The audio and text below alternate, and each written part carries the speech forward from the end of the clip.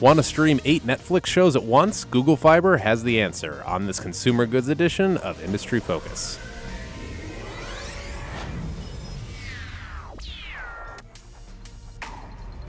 Greetings, fools. I am Sean O'Reilly here with the one and only Vincent Shen. How are you today, sir? I am good, Sean. How are you? Not too bad. Folks, if you're just joining us, we are here at Fool headquarters in beautiful Alexandria, Virginia, where the spring is finally here. I could not be happier. I went down to the waterfront over the weekend with my family, let my son run around. What'd you do this weekend, Vince? I was at home seeing the folks. Very nice. Yeah, it was very nice. Did your mom cook for you? No, she didn't, but we had plenty of good food. Ate out a lot, though. Fantastic. Well, we are talking about Google Fiber today, and we're trying to answer the eternal question of, is it a crazy pet project or a real business by Google? Because they have been known to do crazy side projects. Yeah, a lot of people fondly refer to them as their moonshot projects. Yeah, which, I don't know.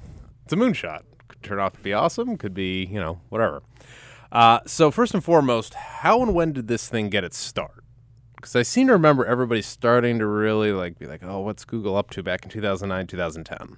Yeah, that's right. I think the official announcement was made in early 2010. Yeah, like basically February saying, or something. Hey, we want to get something like this off the ground, and they started taking They had applications. bids, cities bid on the Olympics and stuff. They're Exactly. like, oh, what city's gonna get Google Fiber first? And some of these smaller cities, they jumped through a lot of hoops, did quirky little things to try and. We love you, Google. Exactly. And I think the first few cities like Kansas City, Provo, Austin. Well, and looking back, and this is the funny thing, I'm pretty darn sure I read somewhere that they picked Kansas City because Kansas City had a bunch of unused pipes in their grid. Oh, is that the? Sewers, I did not whatever, see that. Is that the? And they could easily run cables through it because I'm sure you've noticed that a lot of the cities that they've chosen are more newer, modern cities that it's easier to build this kind of infrastructure because you're running fiber optic cable throughout an entire city, and that's not super easy in New York.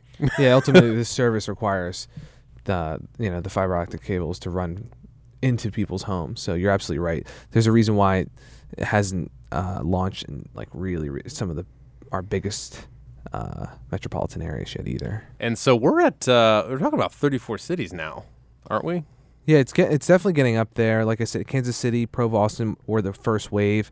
Now we have places like Atlanta, Charlotte, Nashville, Salt Lake City.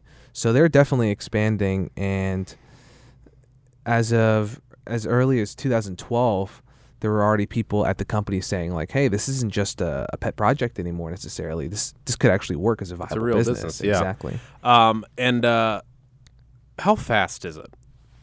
Because I know we all complain about our cable, so I'm able to be on Wi-Fi on my laptop and watch something on Netflix, and there's no lag. It's fine. Yeah, but the thing is, Sean, you can't really complain about something you don't have that you don't know, because the ultimate fact of the matter is that the U.S. for internet speeds globally ranks pretty poorly, considering the fact our history with the internet runs so deep. Since we were involved so much in its development, we're 17th in the world for speed. So, who's the fastest? Isn't it South Korea? So it's the top 4 are all in Asia. Yeah. Hong Kong is technically the fastest, but keep in mind that's pretty much a single city. So right. It's a much different rollout of infrastructure there than it is in the United States. But you can see that here too in the fact that certain areas, rural areas, are going to have super slow speeds, but Delaware, Connecticut, Massachusetts, D.C. can boast some pretty good speeds that are actually comparable with some of the places in Asia. Okay. It just depends on what. So kind part of the U.S.'s investments problem are is made. just our size. Exactly. It's difficult to roll out that kind of investment for such a large country, but in terms of speed, it's Google Fiber goes up to about 1 gigabit per second, and that is said to be about 1,000 times faster than some. Than some. On average, I think it's a good 20 times faster at least, and so that gives you the ability to, for example, download a full-length movie in 2 minutes. That's fantastic. Exactly. Good stuff. So do we have? We were talking about this a little bit, before the show. Obviously, it's kind of disappointing to me that we don't know if Google's making any money at this. Because I look at what the increasing profitability of the other ISPs like Comcast and Time Warner Cable, and we of course don't know what Verizon's doing profitability wise for just their cable division because you can't parse that out. But Comcast, they back in 2009 their returns on equity were like 8-9%, and they've just steadily gone up to 16. The company they're trying to buy right now has gone from 8% in 2009 to a return on equity of for the fiscal year 2014 of a whopping 27%. The average company in America gets like 12. So this is a very, very profitable business. And is Google trying to get a piece of that, or are they just saying, hey guys, pick up your game, we're an internet company and we want faster speeds, or what? Sure. Well, ultimately, Google's offering a very competitive service. In fact, so competitive. What was going on in was it Austin with AT&T? Yeah. So basically, the current rate structure for Google Fiber is you can get it for free if you're willing to go with the slower speeds. It's like 5 megabits per second download, which is fine. Okay. I could probably function with that, especially because it doesn't cost you anything but the initial installation fee of $300. The actual Google Fiber gigabit service is $70 a month. If you sign up for a year, they don't even charge you the installation fees of $300, which is what a cheap cable internet package is right now. Well, exactly. Consider the fact that right now, I think for Comcast, they're rolling out a comparable service to Google Fiber, but there aren't any pricing details out for that right now. But just their 500 megabit service costs $400, and that's half the speed. That's absurd. So the only other option for Google Fiber is if you add the TV service. It's about $120, $130. They give you a Nexus tablet to serve as your remote. You get a really nice DVR with tons of features. It's what were you telling me the space storage on the DVR? Oh, just like terabytes and terabytes of data for shows that you can store. They also give you Google Drive space, more terabytes of data that you can store up there.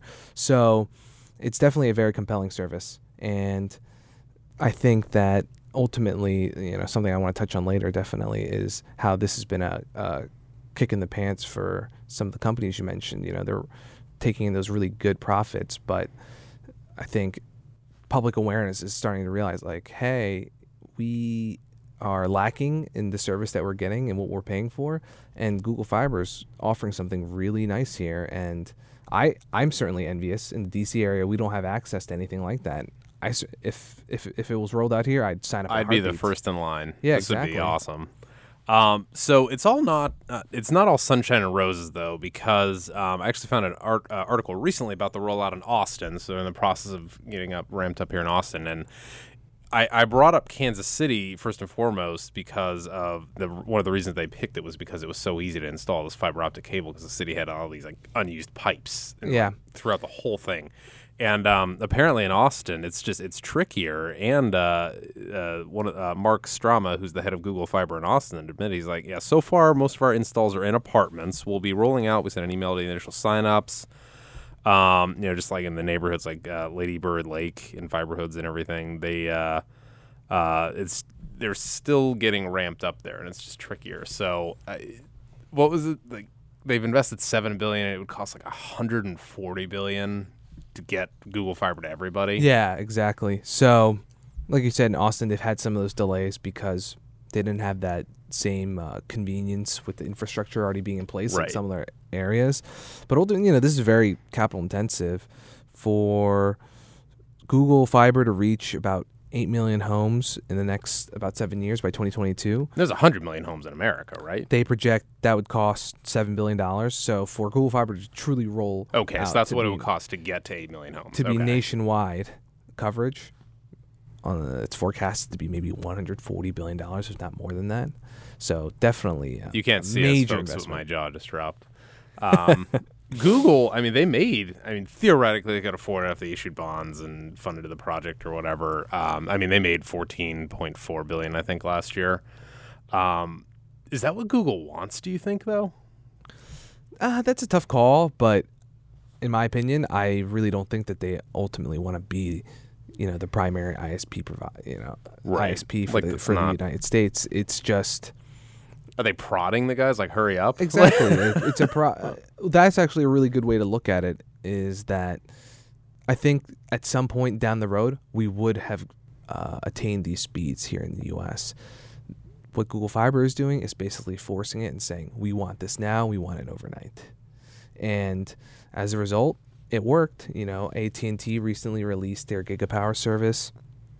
So that launched in places like Houston, San Jose, Austin, Winston-Salem. And they were saying that that's faster than Google Fiber, supposedly. No, the gigabit service from Comcast is. Oh, I'm sorry. So Okay. Yeah. Gigapower has two options, and it does match Google Fiber. So it has a 300 megabits per second service, which is $80 a month, and then their 1 gigabit per second, which is $110. Keep in mind that there's a bit of controversy with that because those prices include an opt-in where AT&T can essentially track your internet browsing history to serve you targeted ads. If you want to opt out of that, if you value your man. privacy, they charge you an additional $29 a month. So they Right. don't basically snoop in what you're looking at. Right. So bringing it around, because obviously it's the Motley Fool and we care about investing.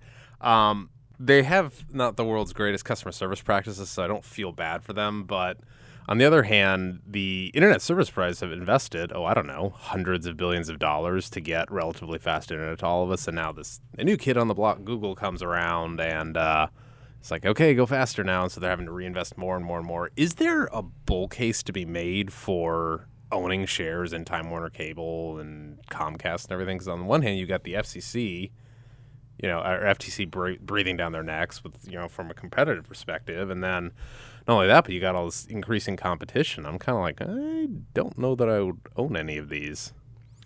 I think that companies like Comcast might be sweating a little bit as a result of the release of things like Google Fiber, this push in innovation, this extra competition. But ultimately, Comcast has, I think, 57% market share for cable. Huge. Or for Technically, they providers have in the U.S. certain monopolies in certain regions for now. Exactly. So overall, when you have that kind of share, you don't get unseated that easily, especially in a business like this where, like you said, it would cost $140 billion to roll out fiber across the country. Not how That's many not gonna happen companies can tomorrow. realistically Yeah. make that kind of investment. So now that Comcast recently released their gigabit service, going to launch in Atlanta to about 1.5 million potential customers, they're marketing it as being twice as fast as Google Fiber at 2 gigabits per second. And they want to roll it out to really aggressively. So by year end, they want to have it available to 18 million homes. Oh, wow. And that gives you an idea of, ultimately, I think this just makes the companies offer a better service, more, makes them continuously more competitive. And I don't think that's a bad thing for companies like Comcast, companies like AT&T. Yeah, I wish I was one of those homes. Yeah. So, even on a local level in Austin, AT&T, because Google Fiber is there as well, and it's $70, AT&T is charging $70 there. But in other areas where Google Fiber isn't available, they'll charge $110. So it's just a really kind of like small scale example where you can see how Google Fiber is forcing these companies to be competitive in both their offerings and the price of their offerings. So obviously this is entirely speculative, but 10 years from now, what does the landscape look for consumers and investors in the cable industry? 10 years from now, 2025. for me, being optimistic myself, because I would like to have these speeds, is I would like to think that a significant percentage of American households now have at least something comparable to exactly the speeds. that is Okay. available to them in their area. In terms of, it's just kind of think about it like maybe not everybody needs 1 gigabit speeds right now, but in terms of our usage habits and innovations and especially like media consumption and everything, we can grow into that. And having that extra leeway, it can't be a bad thing. Yeah. Very good. Okay. Well, thanks for your thoughts, Vince. Thank you, Sean. And if you have any other questions or comments, feel free to email us at industryfocus@fool.com. And that is it for us, Fools. Before we go, I wanted to make our listeners aware of a special offer available to all Industry Focus listeners for a subscription to Motley Fool's top-performing stock advisor newsletter. Head over to focus.fool.com to learn more about this special offer. And as always, people on this program may have interest in the stocks that they talk about, and the Motley Fool may have formal recommendations for or against those stocks. So don't buy or sell anything based solely on what you hear on this program. That's it for us, Fools. Thanks for listening, and Fool on.